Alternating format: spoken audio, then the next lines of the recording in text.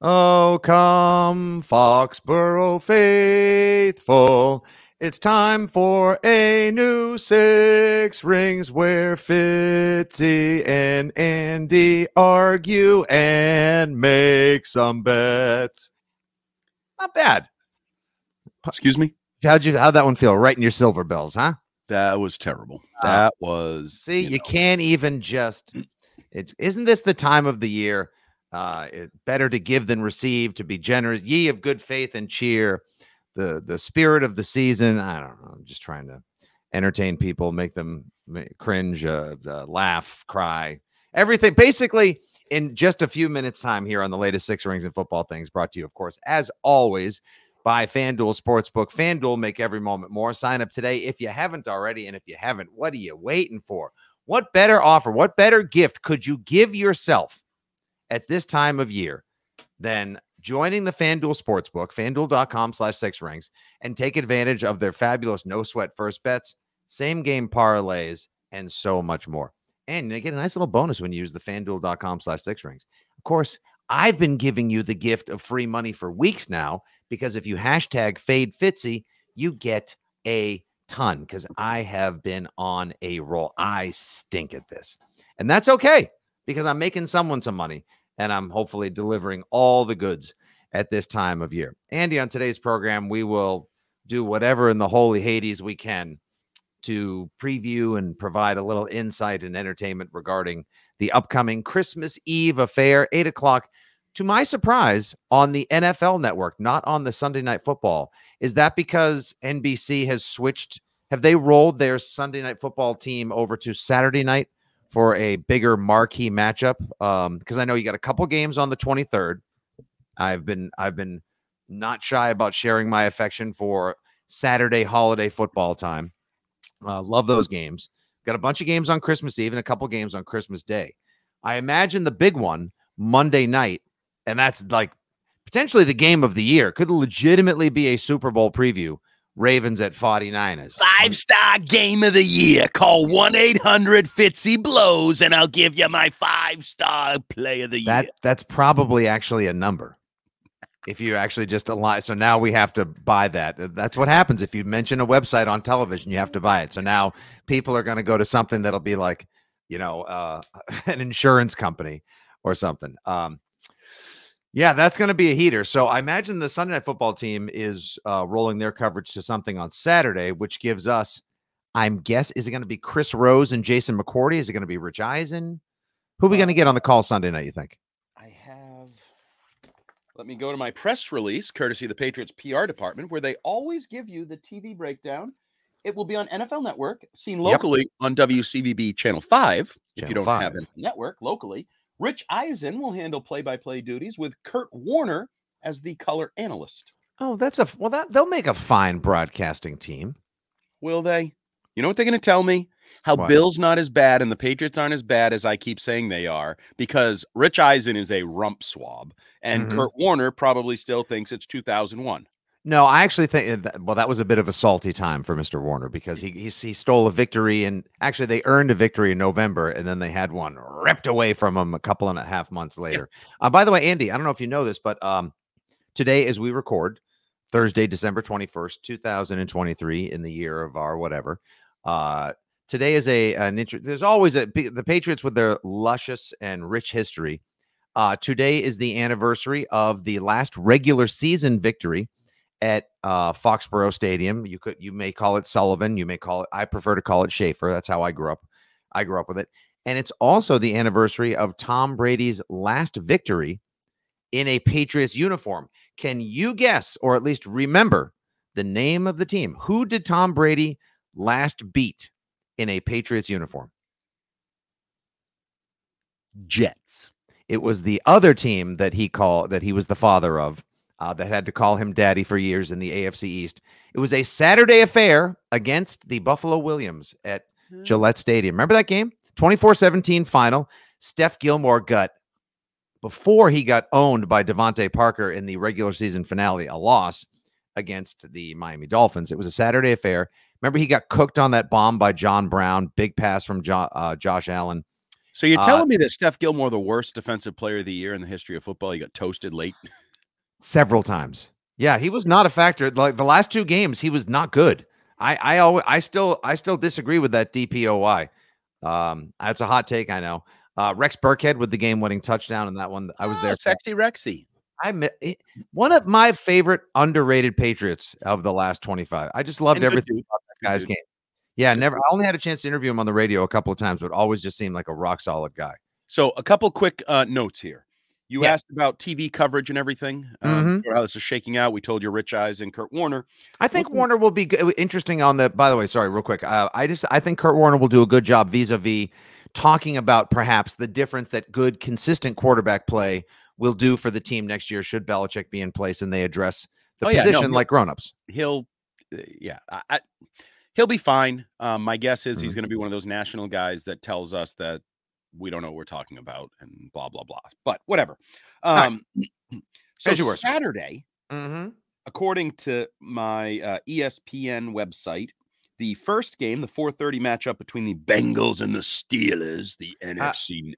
Another Saturday game. Listen, I told you I am here for, and now we are 6 minutes into the podcast and not talking about Broncos Patriots. That's how interesting it is. I'm here for all these Bengals games with Jake Browning. They are such a fun watch right now. So that is on NBC. And then the 8 o'clock game, the Bills at the Chargers, according to this, is on Peacock. Is that a Peacock exclusive on Saturday night? So I won't be watching it. That's on the cock? Because they can shove it straight up their Peacock. Yeah, for $1.90, for just $1.99. Come on. I'd rather support a dog or feeding kids in Africa. Or you know what? Actually, 2 things can be true at once. You can do both. Yep, I'm not giving them my money. Go give it to them. Give it to them. What do I want to see the Chargers for? Actually, nobody wants to watch that game. So let's transition over toward Patriot talk, and I have a question for you, SID level question that you won't have the answer to. Well, you never know. Is this the first stretch of games in NFL history, where all 3 games included Super Bowl winning Hall of Fame head coaches? Mike Tomlin versus Bill Belichick, Andy Reid versus Bill Belichick, Sean Payton versus Bill Belichick. That's a lot of Super Bowl rings. And I think probably, whether I believe they should be or not, all those guys will eventually end up potentially in Canton as Hall of Fame coaches. Well, we know 2 of the 4 absolutely will. Mike Tomlin, for the longevity factor alone, could very well end up in there. And Sean Payton, he did win one. If he turns the Broncos around and makes them a perennial playoff contender, could as well. Here's the question. Could it be the greatest aggregation of Super Bowl rings over a 3-game stretch? 6 for Belichick, 1 for Peyton, 2 for Reed. So that's 9. I was told there'd be no math, and 1 for Tomlin. 10 different Super Bowl rings over a 3-game stretch. I would dare say, though I know I'm part of no SID, nor did I stay at a Holiday Inn Express last night, I would dare say yes. The Super Bowl rings, the only concern I would have there is I'd go back to any Belichick-Joe Gibbs matchups and see. But he only had 3 at the time, and Gibbs had 3. Oh, okay. Yeah. Okay. Yeah. And so now you could wonder, maybe, like, was there a stretch where it was like the Cowboys against the Steelers? So Landry, Noel. Yeah. Followed by maybe Flores, Noel. See, I'm trying to fluff things up positively, like, oh, you're seeing a historic stretch of football. Because the flip side is something that I wasn't made aware of till I read this. I think it was an AP story that actually highlighted it for me, that the Packers and the Patriots yet to have a 100-yard performance. And I say performance because rusher or receiver. And a team hasn't done that in a full season since 1977, the last time an NFL team went without either a 100-yard rusher or a 100-yard receiver. And both the Packers and the Patriots have yet to establish a 100-yard game this year. Can I place a wager? I mean, this is obviously a podcast sponsored by the FanDuel Sportsbook, so it seems apropos. Bet early, bet often, bet more, bet on yourself, bet FanDuel. Wow, it's so weird that producer Justin Turpin was able to grab and drop in a sneak preview of FanDuel's upcoming 2024 ad campaign. Andy, that was I don't know how he was able to splice that in so quickly. Man, it was good. Good job, Turp. It's amazing.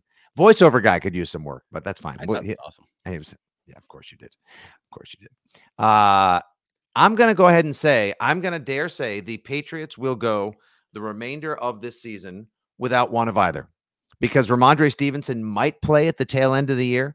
I still don't think he'll be able to generate it because he's going against he won't play this week, but if he makes it back for the Bills game, that's rushing somebody back who's a valuable asset and an integral part of your future plans. And then the final game of the year is against the Jets.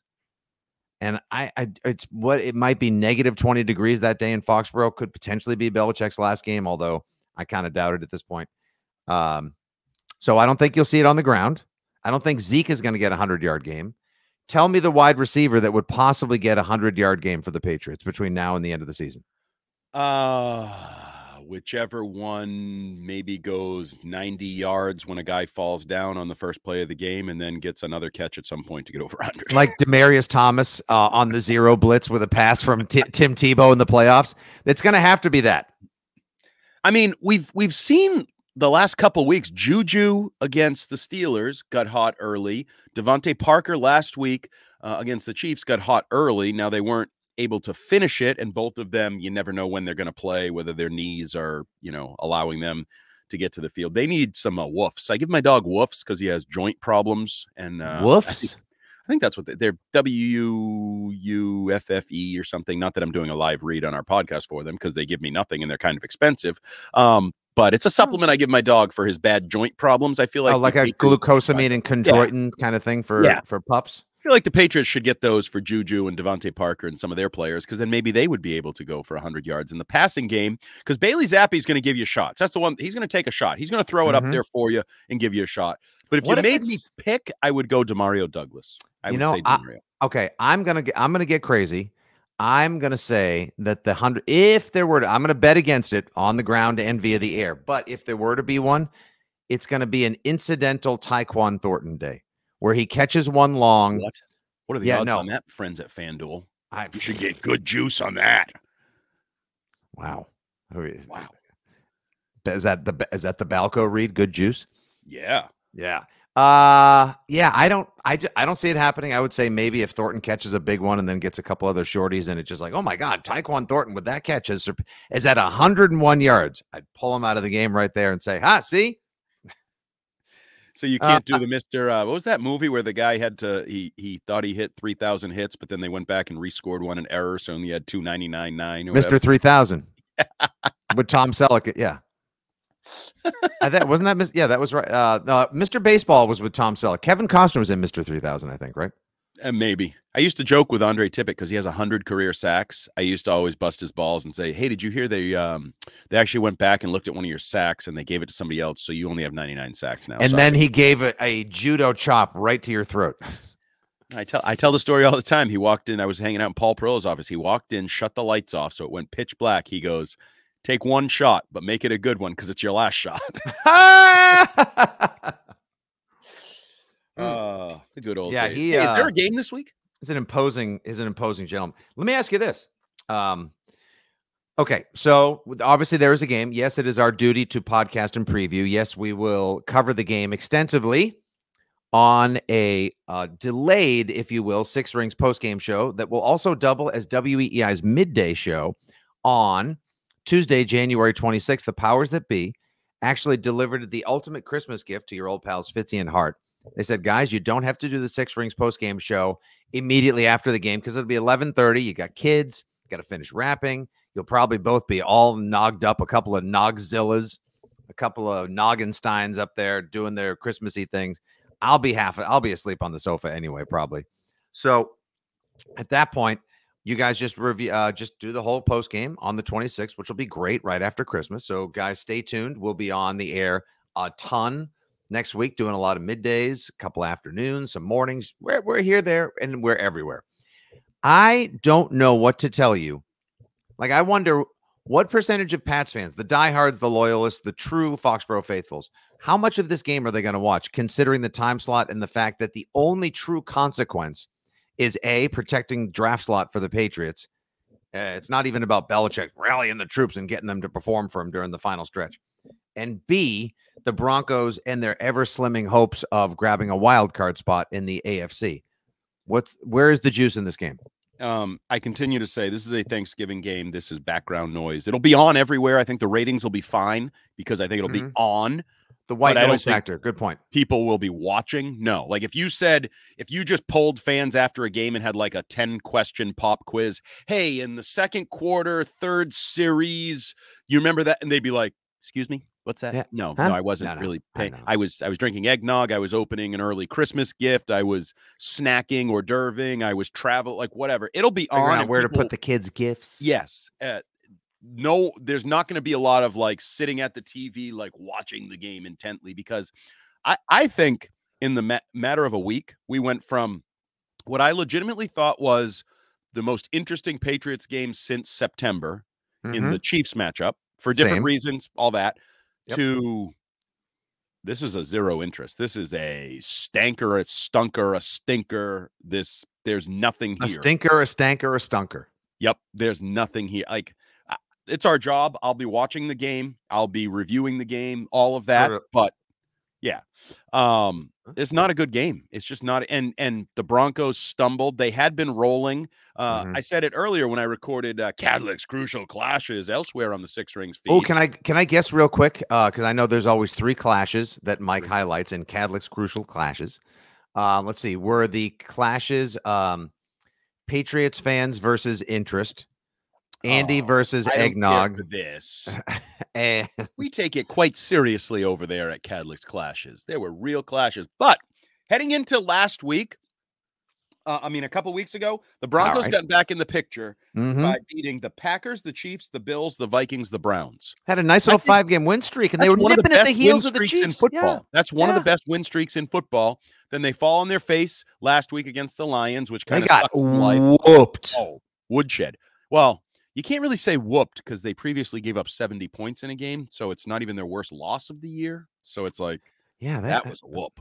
That was an ass whooping. This was a beatdown. Okay, but the Patriots don't have the arsenal. The Patriots don't have the arsenal to really expose the Broncos defense. No, the Broncos aren't a great team on paper. Like statistically, they have talent. Actually, let me rephrase that. They're not a great team statistically on paper. On paper, talent-wise, depth chart, they are. They have talent littered all over offense, defense. They have, like, if you asked Patriots fans, hey, would you take Patrick Surtain? Yes, you would. Would you take Justin Simmons? Yes, you would. Would you take Cortland Sutton? Yes, you would. Like, they have individual. Would you take Javonte Williams? Sure. Yes, you would. Like, there's plenty of those. Would you take Sean Payton? No. I wouldn't either. I think Sean Payton's one of the more overrated coaches in the history of the NFL. I think he's a whisker overrated. And he's a dink. He says some really dumb stuff. Like some of the things that he does and says are just stupid. But the Broncos are a 7-7 football team with some talent, but not enough to get me like hot and bothered and excited. Like Sutton's good. Sutton's got 10 touchdowns. Sutton's not he's not a Pedro Martinez. I'm not like, oh, I got to watch Cortland Sutton to see what he does in the game kind of guy. No, he might score a touchdown, whatever. Don't care. They also, let me tell you, one of the more disappointing players in the NFL right now, Jerry Jeudy. Whew, man. Well, that's that just guy, you people that think that he's great. Like I talked about. He should have been. He's quickly turned into the Mac Jones of wide receivers. You were awesome in college, but man, you couldn't handle a little pressure at the pro level for love, sex, or money. As I quickly examine the American football all right, no one needs to know that. We're just trying to fill the love's optional too. I'll take money and sex. All right. Terp, can you go back in? What would that was at 1830? Okay, thank you. The American Football Conference's playoff picture right now, of course. Your number 1 seed is the Ravens. They'll be in that big Monday night matchup on Christmas at the Big Bell Bottom, and an hour outside San Francisco. You got Chiefs, Jags, Dolphins, Browns, Bengals, and Colts. Okay, in the hunt on the bubble, the Broncos are all the way back at 11th at a 7-7 record. If they win, they bump up their chance of making it to the playoffs to 33%. Ooh. But getting past teams like the Texans, who I think are playing better football overall, and the Bills, who I legitimately think have a shot if they go on a run, vis-a-vis the 2018 Patriots, the way that they stampeded the Cowboys last week, they have a real chance to make some noise in the playoffs as well. So I'm going to go ahead and say the Broncos don't make the playoffs, but you're going to get it. You're going to get them playing extra motivated and extra hard. How hard do the Patriots play on Sunday night? You're likely not to see a number of talented offensive players. Do you think, does Hunter Henry play Sunday night? My guess would be no. I think you could be without Hunter Henry. Jabril Peppers is a bit of a question mark. If you lose those two guys, I think you could be in trouble. I think this second half could be an embarrassingly bad half of football. I thought I thought the Bengals wanted to get getaway day it last year at Gillette Stadium. They bitch slapped the Patriots in the first half, and then everybody was like, oh, the Patriots hung tight. I think the Bengals were like, hey, can we get on that plane and go home and see our families and kids and presents and stuff now? Yeah. I think you're going to see. You've had Patriots players this week already talking about, oh, I wish it wasn't a 5-hour flight home after the game. I think the second half could, and by the way, they haven't played well in the second half, just in normal of late, the last couple weeks. It's zappy half hour. You don't get a full zappy hour. Like they start on nice and then they. It could be, and without Peppers on the field, I feel like, to guilt people into playing hard on defense, I think it could be, I think the Chargers first half, you could see the second half from the Patriots on Sunday night. I think it could be ugly. I think a lot of holiday-related business decisions are going to get made by players in this game. Mile High. Yeah, coach, my lungs. I couldn't catch him. My lungs. The air's thin, coach. I got a couple things I would like to do, actually, in a surprise second leg before we get to the third leg of today's podcast, which, of course, was your fabulous conversation with Mike Giardi at the stadium. Fabulous! Andy, every preview pod with the bet also features a media mashup where Andy or Mike Cadlick catches up with one of the people from the Patriots media cartel on the beat in the fabulous New England media. By the way, shout out to so many negative things are said consistently about Boston media, Patriots reporters, blah, blah, blah. I would just like to give the props and flowers and send a heartfelt thank you to each and every one of the Patriots media who, as coordinated by our friend Andrew Callahan from the Boston Herald, put their money out on the table, or rather stuffed it into an envelope and shared it with our friend Doug Kide from the Boston Herald, whose family has been going through absolute hell this year as their beautiful daughter Hallie has been battling a cruel and invasive form of cancer that has turned their world and her precious childhood upside down. People have been giving to the GoFundMe for the Kide family for months now, helping out. I believe she's home right now receiving treatment. And it's just a horror show. And I would never wish that upon anyone. And no child should ever have to go through this. No family should be deprived of the joy of raising a healthy, happy child. So good on you, Callahan, and everybody who gave and supported the Kide family. And hopefully in a few weeks, we'll be having a fundraiser at a local beverageteria somewhere on the South Shore of Massachusetts, Andy, where we will continue the fundraising efforts for them in this battle. So bravo. Congratulations, Andrew, and everyone who supported the Kide family. And now, in terms of money, let's make some people some money, and maybe they can choose to reimburse themselves for Christmas, support the Kide family, do whatever they stuff it in the Salvation Army bucket, stuff it in a sock for next year, whatever you want to do. It is time for the FanDuel Sportsbook Bet of the Week here on Six Rings and Football Things. FanDuel.com/6rings to sign up today and take advantage of their fabulous no-sweat first bets, same-game parlay bets, and offers, and so much more. I'm going to keep this one short, sweet, and simple. SSS. I will be taking the Denver Broncos to cover at 6.5. The over-under is 34.5 because I think this will be, much like you said moments ago, a runaway in the second half. I'll take the Broncos and the over, a mile high in the football sky, versus the Patriots, Christmas Eve, 8 p.m. Eastern. Andy?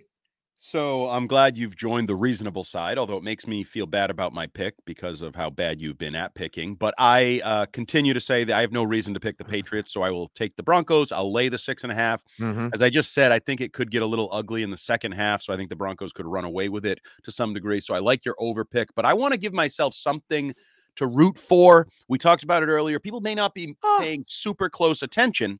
A propositional, if you will. Yep.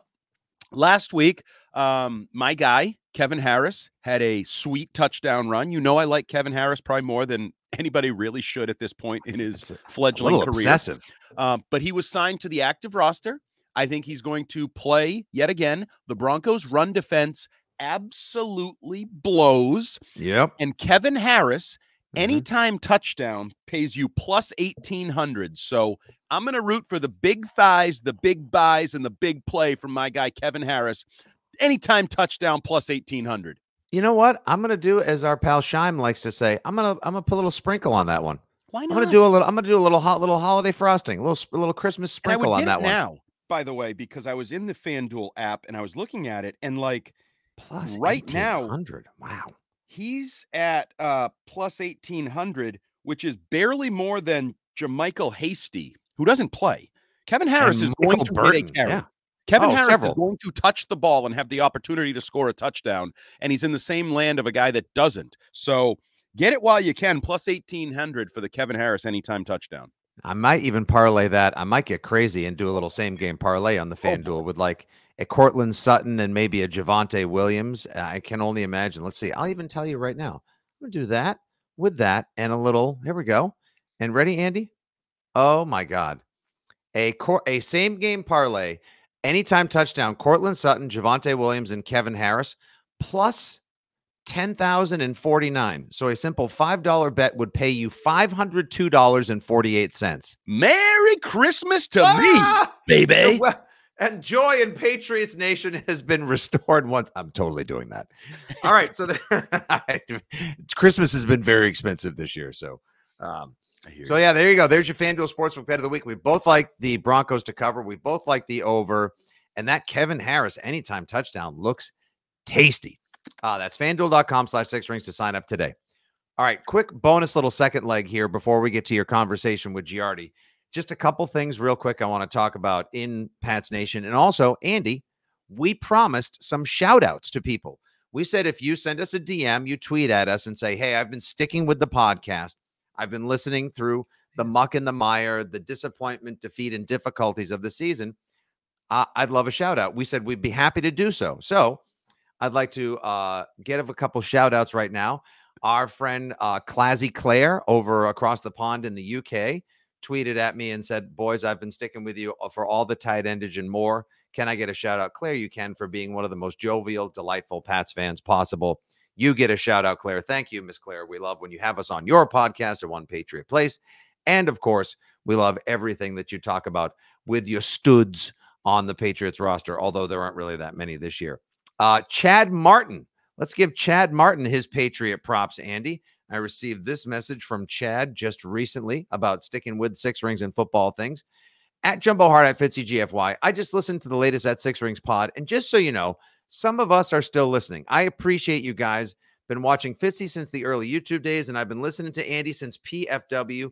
We need you through these trying times. Hold it down. And then, of course, he put in a GIF of Jon Snow pulling out the sword against the oncoming army of 500, made famous on Game of Thrones. Chad, we appreciate you. Thank you very much, sir. Here's another one, Andy. I got a DM from a gentleman by the name of Jason Hoggard, who I believe is a medical doctor. So this man actually has a big old brain on his shoulders. And he messaged us, gents, I've been listening to Six Rings since I started listening to podcasts last year. I'm very late to the party. We don't judge, Jason. And I still listen to each and every episode every week. Feel free to give me a shout out. I've been a fan since I was a kid in the mid-90s. I grew up in Arkansas and got sick of hearing about the Cowboys. So I picked my own team, and I've been a Pats fan ever since. I love Brady, and I really want Belichick to get one more season with a different player personnel department and or structure. But above all, I love the Patriots, no matter who the quarterback or coach is, and I just want to see them win again. Jason's all of us right there. Jason, that is how you Pats fan.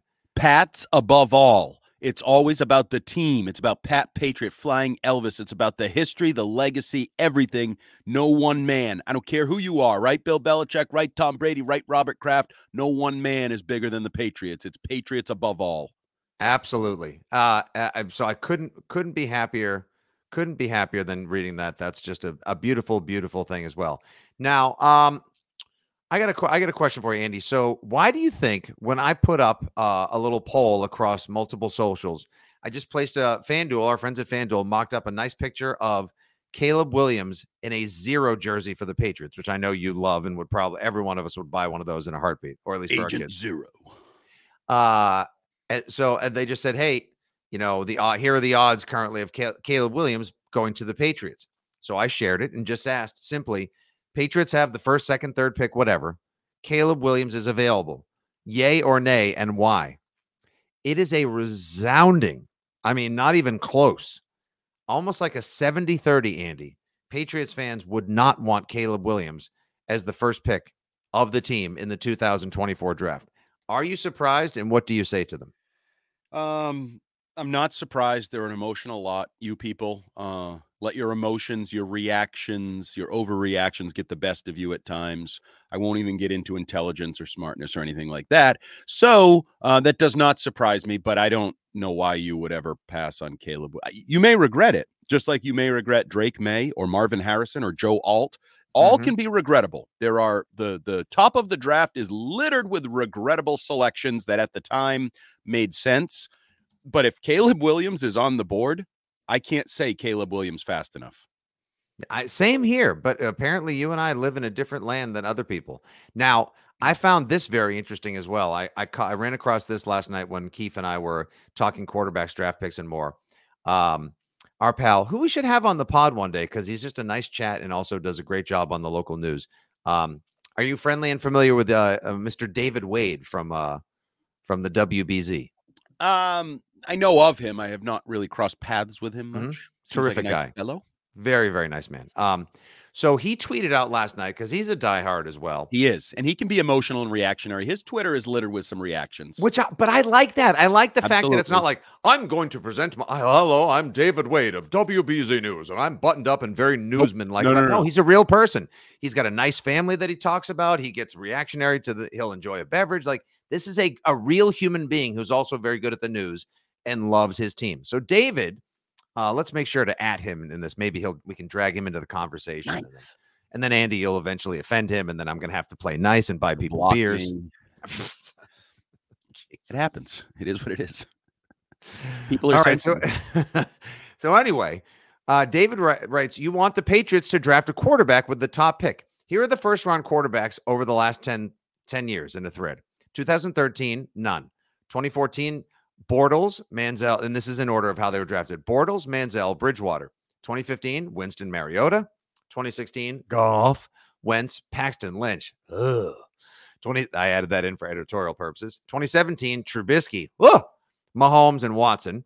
2018, of course, we know Mayfield, Darnold, Josh Allen, Rosen, Lamar, yow. 2019, Murray, Daniel Jones, Haskins, RIP. 2020, Burrow, Tua, Herbert. 21, Lawrence, Wilson, Fields, Mack.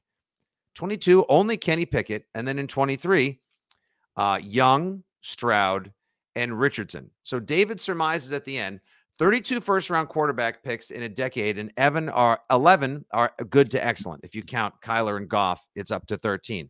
There have been 16 quarterbacks picked in the top 5. 6 are stars. I added in Herbert and Stroud. Thus, I'd have decided I am Team Marvin Harrison Jr. Actually, when you put all of that together and you see how many first-round quarterbacks there have been and what the risk reward is, that less than half of them have turned into like certified starters, stars, studs, Pro Bowlers, all pros, etc. I think it's interesting that somebody like David, an informed newsman, if you will, and a diehard Patriots fan, would rather take the likelier surefire stud or top prospect that won't backfire in a Marvin Harrison Jr.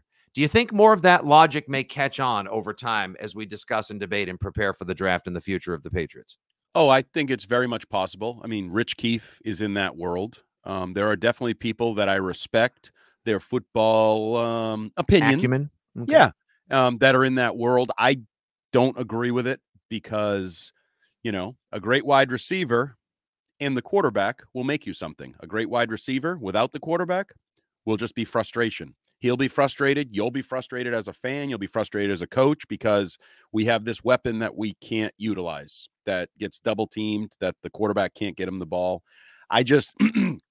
So, those numbers, whatever it is, 30, you want to say 30%, 40% chance of hitting on a quarterback, let's say.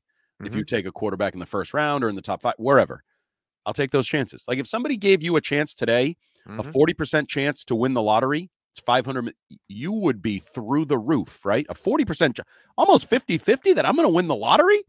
Like, yeah, or at least like get 5 of the numbers right and win like $100,000. Right.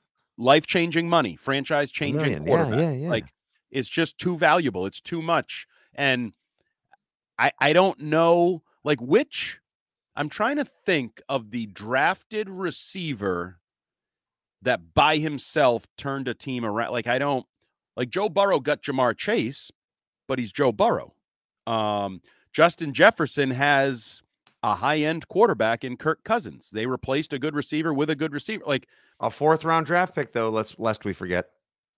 Yeah, I know. And Brady was in the 6th. Are we going to get one in the 6th? No. Good quarterbacks go near the top of the draft. That's where you got to take them. You can dream of the lottery. Again, that's a scratch off. You don't even now you're just scratching the $1 ticket hoping for big money. Mm-hmm. All right. And, well, I'll ask you this. Here's our final question then on this podcast before we get to your chat with Mr. Giardi. Would you dare, considering that the Patriots really almost need not just a starting quarterback of the future, but a new quarterback room, would you go 2012, then known as Washington Redskins style, and take a quarterback in the 1st round way in the up top, and then take another one later, as they did in the 4th round with Kirk Cousins, who not only panned out as a backup when RG3 got hurt, but turned out to be the better pro? If there was an obvious one, maybe, but in all likelihood, no. I'd like to pair a veteran. I'd probably Zappy, a veteran, and a rookie would be my preference at the quarterback depth chart, because this team needs too much. Because you know what else you can get in the middle of the draft? A good wide receiver, a good tight end, a good offensive lineman, a good running back, like any of the cornerback. Like you can find players in the middle of the draft, and this team has too many holes on its roster for me to double up at quarterback. I think you need to nail a draft. You need to at multiple spots. Yeah, the quarterback is going to be the top pick, is going to be the talking point. But if you're going to turn this around as quickly as some people are hoping, you're also going to need to nail the 3rd round pick and the 4th round pick, get some starters at other positions, impact guys at other positions. Agreed. Let's hope they just don't go special teamers, kickers, or guards in the middle of the draft when some other positions of need are presenting themselves. And with the Patriots not having signed any of their free agents, Kyle Duggar likely to test out free agency, many others as well, seemingly, because we don't know who's going to be picking or signing the players next year. So many questions, so many holes. Fortunately for you, so many podcasts and so many radio shows to come where Hart and I will discuss, debate, and deliberate all of these matters, and maybe we'll even loop in David Wade as well. Well, whatever the holiday is that you celebrate, we hope that you have previously enjoyed it, will come to enjoy it, have the very merriest Christmas, be safe, be well, take the time to enjoy yourself, give big, give generous, have a wonderful time, get knocked out like Hart and I will, whatever the case may be. Thank you guys so much for listening and making us a regular part of your Patriots content, engagement, information, entertainment, and so much more. Like I said, we'll be back on December 26th from 10 a to 2 p on WEEI, where you can listen on FM, the Odyssey app, weei.com, or any of our fabulous affiliates. All right, coming up, it's Andy's chat with Mike Giardi from Gillette Stadium this week on Media Day. It's a great chat. You're not going to want to miss any of it.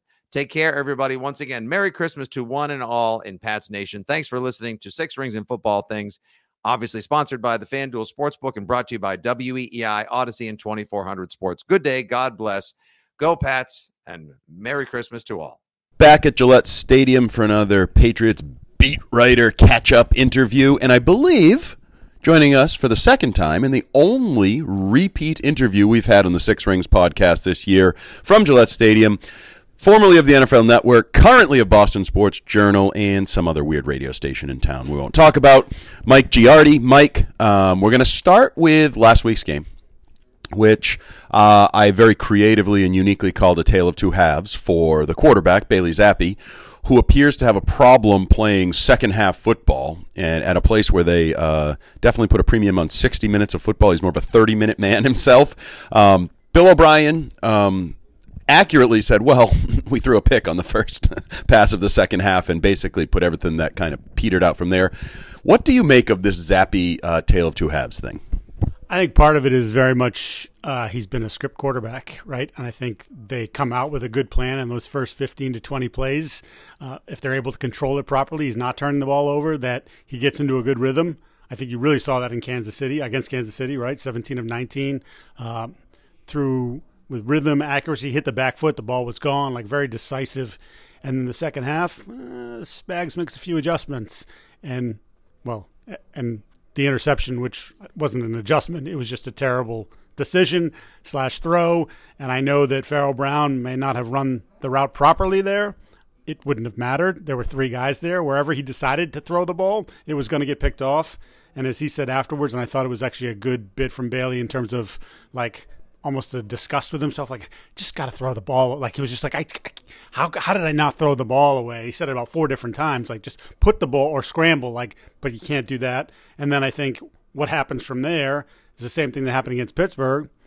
Same thing that happened at various times with Mac. It was like, okay, we can't trust the quarterback now. Just shut it down. Let's play conservatively. Let's hope that the defense can do something for us, and that's how we play going forward. And it's one thing when you're up in Pittsburgh, right? But in this one, you were down 2 scores, then you're down 3 scores, and then to play that way was obviously counterintuitive to actually trying to win the game.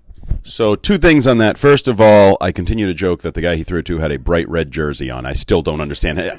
That's up there with one of the worst throws we've seen all year. I saw him. Yeah, don't throw it to him. But also, it also kind of covers up. I think his second half was even worse than the numbers in that I thought each of the first 4 possessions, I believe the phrase they use in like modern analytics is turnover-worthy plays. He had a turnover-worthy play on each one.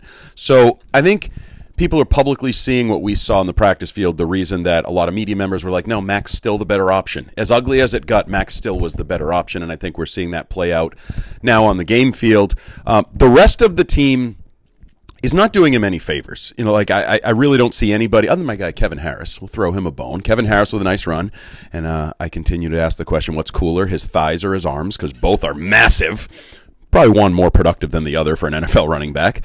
But other than that, where do these next 3 weeks go? Like coming off that performance, okay, you put up a good fight, I guess. I know everybody was like, "Oh, the first half, yeah, you were trailing." Even when you were playing well, I know it's Patrick Mahomes. You were trailing. What is the I don't want to say what's the point, because these are professionals, and Delaney Tavai and these guys have said that, and I know Bill O'Brien even yesterday said something to the effect, the season hasn't played out the way anyone wanted, but there's still 3 games to go. We got to keep chipping away here. What are your, I guess, hopes and expectations of the next 3 weeks? Yeah, it's a good question. I would say this, Andy, for me, and I wrote about this on Monday, I didn't like what I saw in the locker room after the game. And I didn't report any specifics on it because, look, I'm doing it from an observatory standpoint. I'm not quoting people on what they were saying in the locker room that I wasn't talking to. I think there are a lot of people that are satisfied with the level with which they're playing at. And you're into the whole independent contractor thing right now where, look, I don't win, lose. Like, if we win, that's great. But if we lose and I get my numbers, I play well, then I don't really care.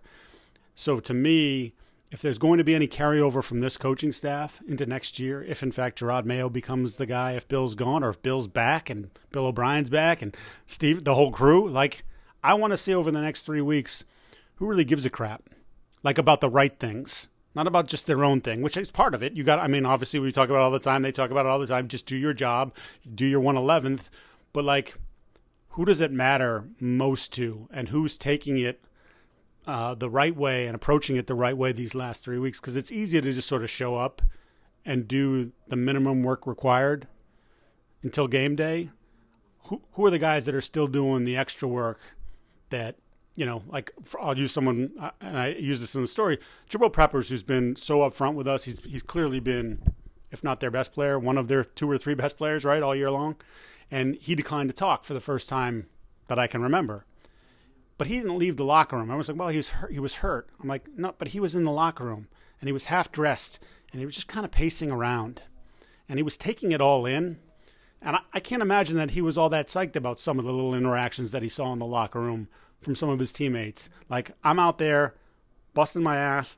I got hurt. I'm staying in the game. I'm the most physical guy, so he's probably been hurt for a long time.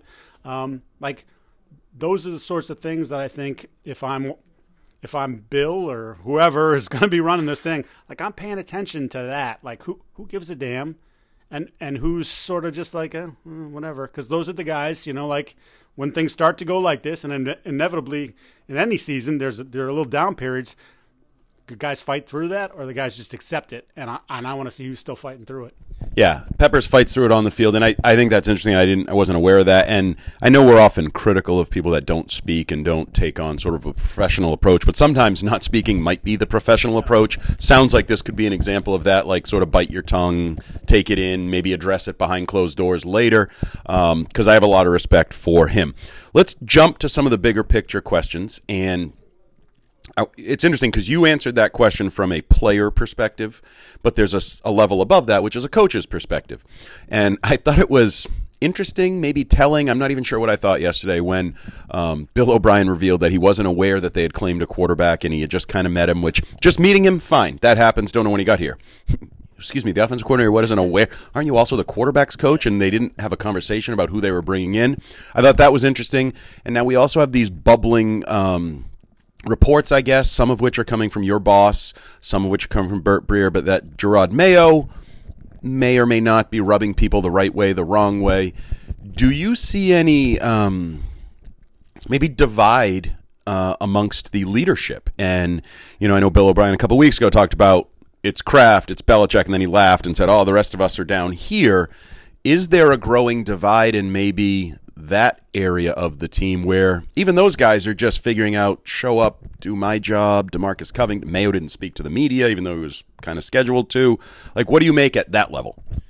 So to me, there's been an interesting dynamic all year long because you have three guys on the staff that all believe they're head coaches. One is the head coach. That's Bill Belichick. But obviously Bill O'Brien has been a head coach, harbors desires to be a head coach again. And then, of course, Gerard Mayo. And as I mentioned last night, I think it's been talked about some. Robert Kraft called him the heir apparent to NFL media, to Judy Battista. That interview never made the air because I'm sure, my guess is Stacey James heard it and was like, we can't say that because that's a violation of all the checks and balances, the Rooney Rule. Like, you can't do that. So I think that's probably why it got buried. But he said it. That's known within the building, or at least coming into this year, like that circulated. Guys knew that, okay, well, Robert thinks that Gerard is, and they're not stupid. They saw the press release that never gets released for offensive coordinator search, and then for Gerard Mayo being hired and retained rather, and passing up opportunities to coach elsewhere, interview elsewhere. So I think that's been an interesting dynamic all year long. And then I think so the idea that he's rubbing people the wrong way, I think that Gerard speaks honestly. And I think you've been covering this team for a long time. That's discouraged around here. And I think he sometimes just says how he feels. And I think other people that are very, not that Mayo's not entrenched in the Belichick sort of philosophy. He grew up in this. But, like, he approaches it a different way. And he's not going to tell you that it's not horse bleep when it is horse bleep. And even his point like a month ago, which again I think was one of the things that having talked to some people might have been annoyed by the notion that, it's kind of hard to keep the defense, like, we're doing what we're supposed to do and we're trying not to create, but like it's hard to look at them and say like they're not carrying their weight. That's nothing that they say around here. He said it. I don't fault him for saying it. I appreciate it. I mean, we all do. We all want them to be honest. But there are some people that are like, I wouldn't, who are you? Why are you saying that? Well, he's just being honest. He's just telling you the truth. He's not polishing the turd. It's a turd, right? So I think there is some of that. And I would also say this. I think there's a little bit of jealousy. Like, again, young guy, hasn't been doing it for that long, gets the term heir apparent thrown on him. Like I said, they know it. Like, I'm sure there's some people who are like, I've been grinding for a long time. Why is that? Why is it just him? Why does he get that opportunity? So, or potential opportunity. So, just shifting gears in my own head here for a second. I think it's interesting too, and Greg has talked about this, Bedard, but it's been talked about by other people as well. Like, well, he's never even called his own defense. Well, okay, if you were marrying Bill's 2 years with Mayo's 2 years, both of them have 2-year deals, right? They'll be entering the last year of their deals, each of them, if they're here next year, together. And then he was supposed to be the heir apparent. Well, he was never going to call the defense. So, like, now all of a sudden you're like, well, he's not calling the defense. How do they? look, they made up their mind that they like this guy. They feel like there's something special about Gerard. And I think that like bringing that up now is sort of like, I don't think that factors into what the Crafts were thinking at the time. Because at the time, I think they believe he's the guy. Now, have things changed? I don't know. That's up to Robert and Jonathan to tell us at some point with what they do. But I just thought that was an interesting point, too. So I think Mayo is the most interesting guy right now because in my mind I've moved on from Bill. Maybe disrespectful, but I will be surprised if Bill is back. I actually posted a column this morning using Robert's Deflategate quote when he said he measured 9 times and cut once before he decided to not appeal. And he said, if you had asked me 2 weeks ago, the answer might have been different. And I think it's understandable with this level of a decision, he could have some back and forth, trepidation. It's the right thing to do. Maybe it's not the right But in the end, I think when he measures the 9th time, he will cut Bill Belichick out of the equation. That puts Gerard Mayo at the forefront. And so there's 2 things I want to bring up based on what you just said. First of all, I think if you thought Gerard Mayo was the heir, and by you I mean Robert Kraft, Jonathan Kraft, the organization, nothing Bill Belichick has done this year should change that. Because he accelerated the timeline by being worse than you thought he was, by bottoming out, by ruining Mac Jones. Did Mayo do any of that? No, Mayo's the same guy you liked last January when you went public with your courting of him, I would say. So I don't think anything should change there. But if something has changed, I wonder if it's calculated by Gerard Mayo in the sense that one of the narratives that's percolating, my radio station, your radio station, podcast, if you get rid of Bill, you want to get rid of everything that's ever touched Bill Belichick. And I wonder if Gerard is hearing that or aware of that, maybe even internally, and saying, I'm not Bill Belichick. I've worked under Bill Belichick a long time, but I'm my own man. I've been giving tone and answers for years. I know I'm just the assistant to the assistant to the assistant linebacker. I don't even have business cards. I don't know why I'm here. Yeah. He's been his own man. He's been pointed in his comments at times over the years, but I also wonder, could it be growing, even internally amongst his assistant coaches, players even? Oh, you're just baby Bill. You're just Bill on the field. You're just brown-nosing. You became captain year 2 and this and blah, blah, blah. No. I'm Gerard Mayo. And I do wonder if he's trying to take on a more individual persona to show people around him, above him, outside of here, that I'm my own man. And then the last aspect of that, just the thing you mentioned about calling plays, I don't know, did Mike McDaniel call plays? He's now considered like the best play caller in the NFL. I'm watching these mic'd up things where he's like, I'm feeling a one-play scoring drive here before they throw a one-play scoring drive to Jalen Waddle. So I don't really care about the calling of plays. But do you think Mayo could be taking a calculated, distance myself from I'm just Bill's right-hand man tactic? From what we know of Gerard, from covering him and now from his ventures into media and now back into coaching, he's incredibly smart. So it would not surprise me in the least bit if he has taken the temperature of the room and said, all right, like if you're trying to stick that on me and the stink of the whole team, I'm going to get stuck with some of that too. Like I'm not that. The hardest thing, and I think we've seen it, we just saw it again with Josh, right? McDaniels in Vegas.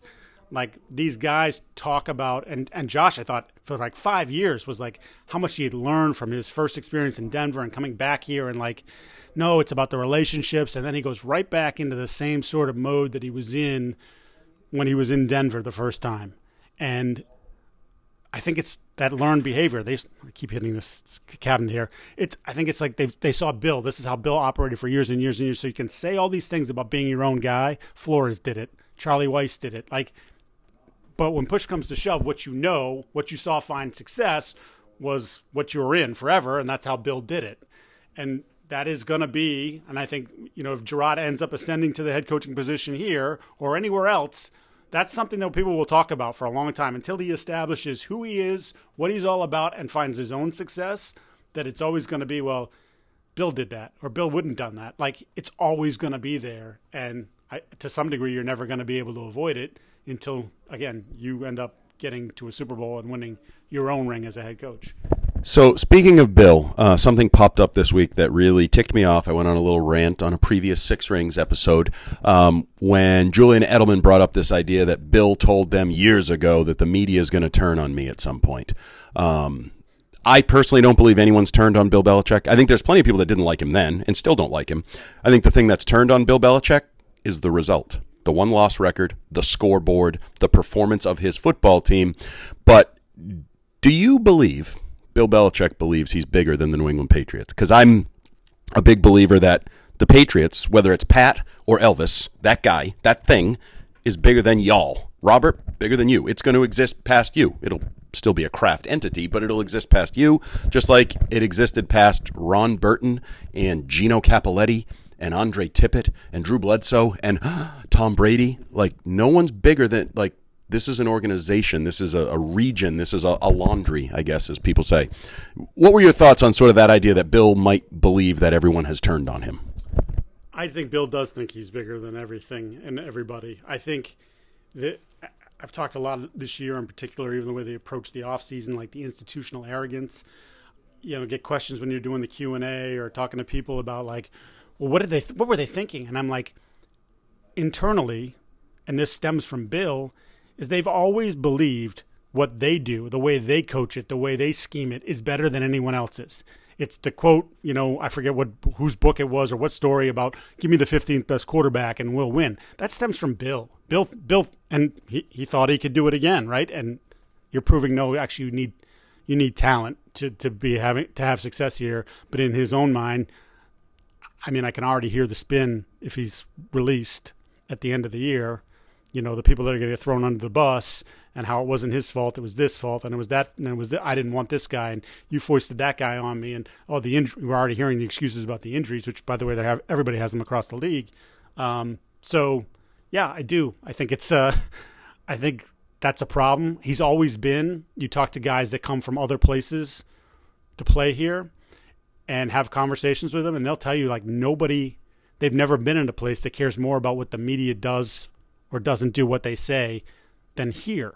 It's like an obsession with the entire process, which was funny because when you were winning, you know, we could criticize him, and he was bulletproof. Like, you know, like Curran and I used to get into fights when we would do it because Curran would be like, well, they've won 5 rings. I'm like, oh, so then I guess we just don't have to talk about anything because that's going to be the rationale behind everything that they do. They made a bad decision, but he's won 5 rings. Okay, but in this case, he made a bad decision. I still think he kind of operates that way. But now that the criticism is more pointed, the fact that he might be thinking about that, to me, for someone who says, like, we're getting ready for Denver this week, you're not doing what you preach. You're not doing what you tell the media that you're doing because you're spending, whether it's 1% of your time, whatever, you're wasting time on what you or I say. Yeah, I've said we're pretty important. We are kind of big deals. We're sitting in a closet next to computer equipment and Christmas gifts, but yep. I do think he is a victim of his own, not just success, which is obvious, like he was never going to be able to continue forever at the same rate, but a victim of the culture he created. I think he is now falling victim to the lights are out, to the Patriot way that he created, in that year too early, not a year too late. And I think some people are like, okay, he's still Bill, but it looks like it's time to move on. And it doesn't matter what you did last year, it's what you do moving forward. It's this week. And all of those things kind of go against him now. And it's like, oh, yeah, maybe if I hadn't beaten that into everybody's head for 2 decades, they wouldn't be holding me to that standard, but I created that standard. I'm not going to get into the Broncos game as we wrap this up here because no one cares. It's Christmas Eve. No one's going to be watching. If you are watching, you're opening gifts. It's in the background. You're kind of hoping they lose, so you keep the number 2 pick. I'll read your column. Christmas morning before stockings and coffee. Mike Giardi's column. I'll just sign up for the website first, and then I'll read your column. I'm going to put you on the spot here, unfairly so. So I'm telling the listeners this is unfair what I'm about to ask Mike Giardi because I don't think you've probably in specific terms thought of this. But in Mike Giardi's, I'm going to call it realistically ideal world. Who's the GM of the New England Patriots? Who's the head coach? And if you want to go so far, who are the coordinators in 2024? Now, wait, this is what I think's going to happen or what I want to happen? Do want first and then think. So do want, I'm cleaning house completely. I am erasing all traces of the Belichick tree. Sorry, Gerard, you're out. So, he'll be fine. He'll land on his feet. I'm going offensive coach.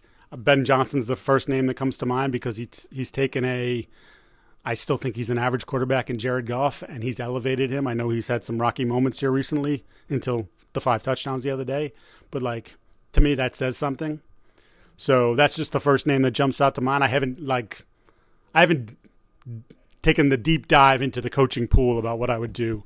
For a GM, Adam Peters is a name that gets thrown around. He's the assistant in San Fran. I'm just going to say this, like, again, not giving you a name, but I am looking at the Baltimore tree. I am looking at the San Francisco tree. I'm looking at the Kansas City tree. I think consistently good programs for the last decade or so. I'm feeling that vibe. So go find me, shake that tree, and find me the next guy that someone views as the guy from Everett who's part of the KC. Yep. Borghese. I can't say. Borghese. Thank you.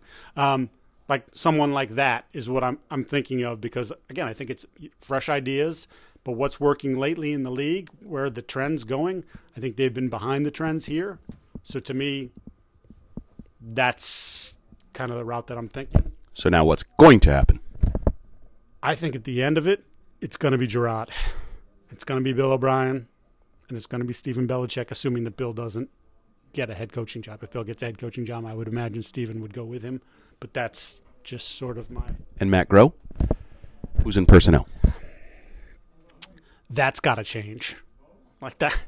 If you want fast players, you got to draft fast players. Well, he drafted fast players that can't play, and tough players that aren't smart enough to stay on the field or do what they're coached to do. That's got to change. Like I can't. And whether that's promoting one of the guys who are underneath him into that spot, you just different, because I think those guys don't all see the thing the same way. But I think that Matt Groh, Bill goes, Matt's got to go. Okay, so I'm going to answer the question myself first, a little bit biased. So I've been throwing around Adam Peters' name quite a bit. I think he makes a lot of sense. Now, I did read something out of San Francisco, like they may be looking to promote Lynch and Peters. I don't know if that's an angle to try to retain him. I think Lynch is going to go to president or whatever, and then Peters goes to GM from assistant GM. Very crafty, very well attempted if it works. So I would go Peters. Not really having any idea whether that would work or not. They have a good team. He's learning under an interesting situation. I would also stick out west, and this is my totally biased view, Shane Waldron, my Tufts guy who has turned Geno Smith into Drew Lock into the greatest backup quarterbacks we've seen in a long time. I love Shane. I think he's a good guy, and I think if you just look at the production and the resume, as you said, taking a quarterback maybe we don't respect, whether it's Jared Goff or Geno Smith, and turning that into good enough, I'd like to have a little attempt at that around here. Now, my last question, I lied for you. One thing I've started to wonder about is the timeline we're going to see as Robert Kraft continues to measure 8 times and then gets to the 9th time. Is the 9th time January, I think it's 8th, the day after the game? And do other teams play into that? And I ask that because I know I've thrown out the Cowboys, that Jerry Jones, when the Cowboys lose, when I said when, not if, when, he could get really pissed off. McCarthy, you're out. Bill, how much you want? Robert, what do you want for? Whatever, however that unfolds. But that could be 3rd week of January, 4th week, something like late January. Bills. I think the Bills would be a fun place for Bill Belichick to land with Josh Allen, who he once didn't get the hype about and now probably gets the hype about. But again, they're looking like they're going to make a run here to get into the playoffs. Now everybody thinks they're the most dangerous. How does this timeline marry up with Patriots season ends? You have the number 2 pick. You need to find a GM. You need to find a new head coach, maybe. Like, how does that all work in the next month plus? If they do it the right way, Andy, maybe I don't fire him on Black Monday. I fire him the day after. I fire him on the Tuesday. Respectfully. Yes, kind of. Yeah, like you kind of deserve your own day, if you will. I think if they screw around with the idea, like we want to get compensation for him, they're only if they're going to move on from him, they're only holding back their own organization and the plans to move forward and to turn the page and become something new, different, and rediscover the upward trajectory, that has been hard to find here for the last 4.5 years. So to me, I think that's massive. I don't know that they'll do that because I'm sure they look at Bill still, even in his depressed asset state, and say, he still might be our best asset, which again is a problem with roster building, et cetera, et cetera. And I don't think you can screw around with that. And I would say the other thing you can add to this, and again, I have no indication. I know my boss has thrown this around. Others have kind of kicked around Mike Vrabel's name. But that's an interesting one because there are connections here. He said what he said when he was here for his Hall of Fame thing. And, like I think didn't he reference them as we? Like, so that's an interesting one because it hasn't gone great in Tennessee for the last year and a half, mostly because of terrible roster construction, which got his friend John Robinson blown out as a GM.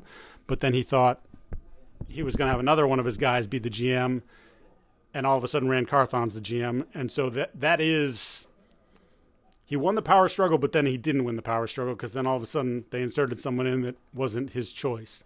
So that just is one to watch. He's, I think he signed through 2027, 2028, but as we know, that can easily be fixed.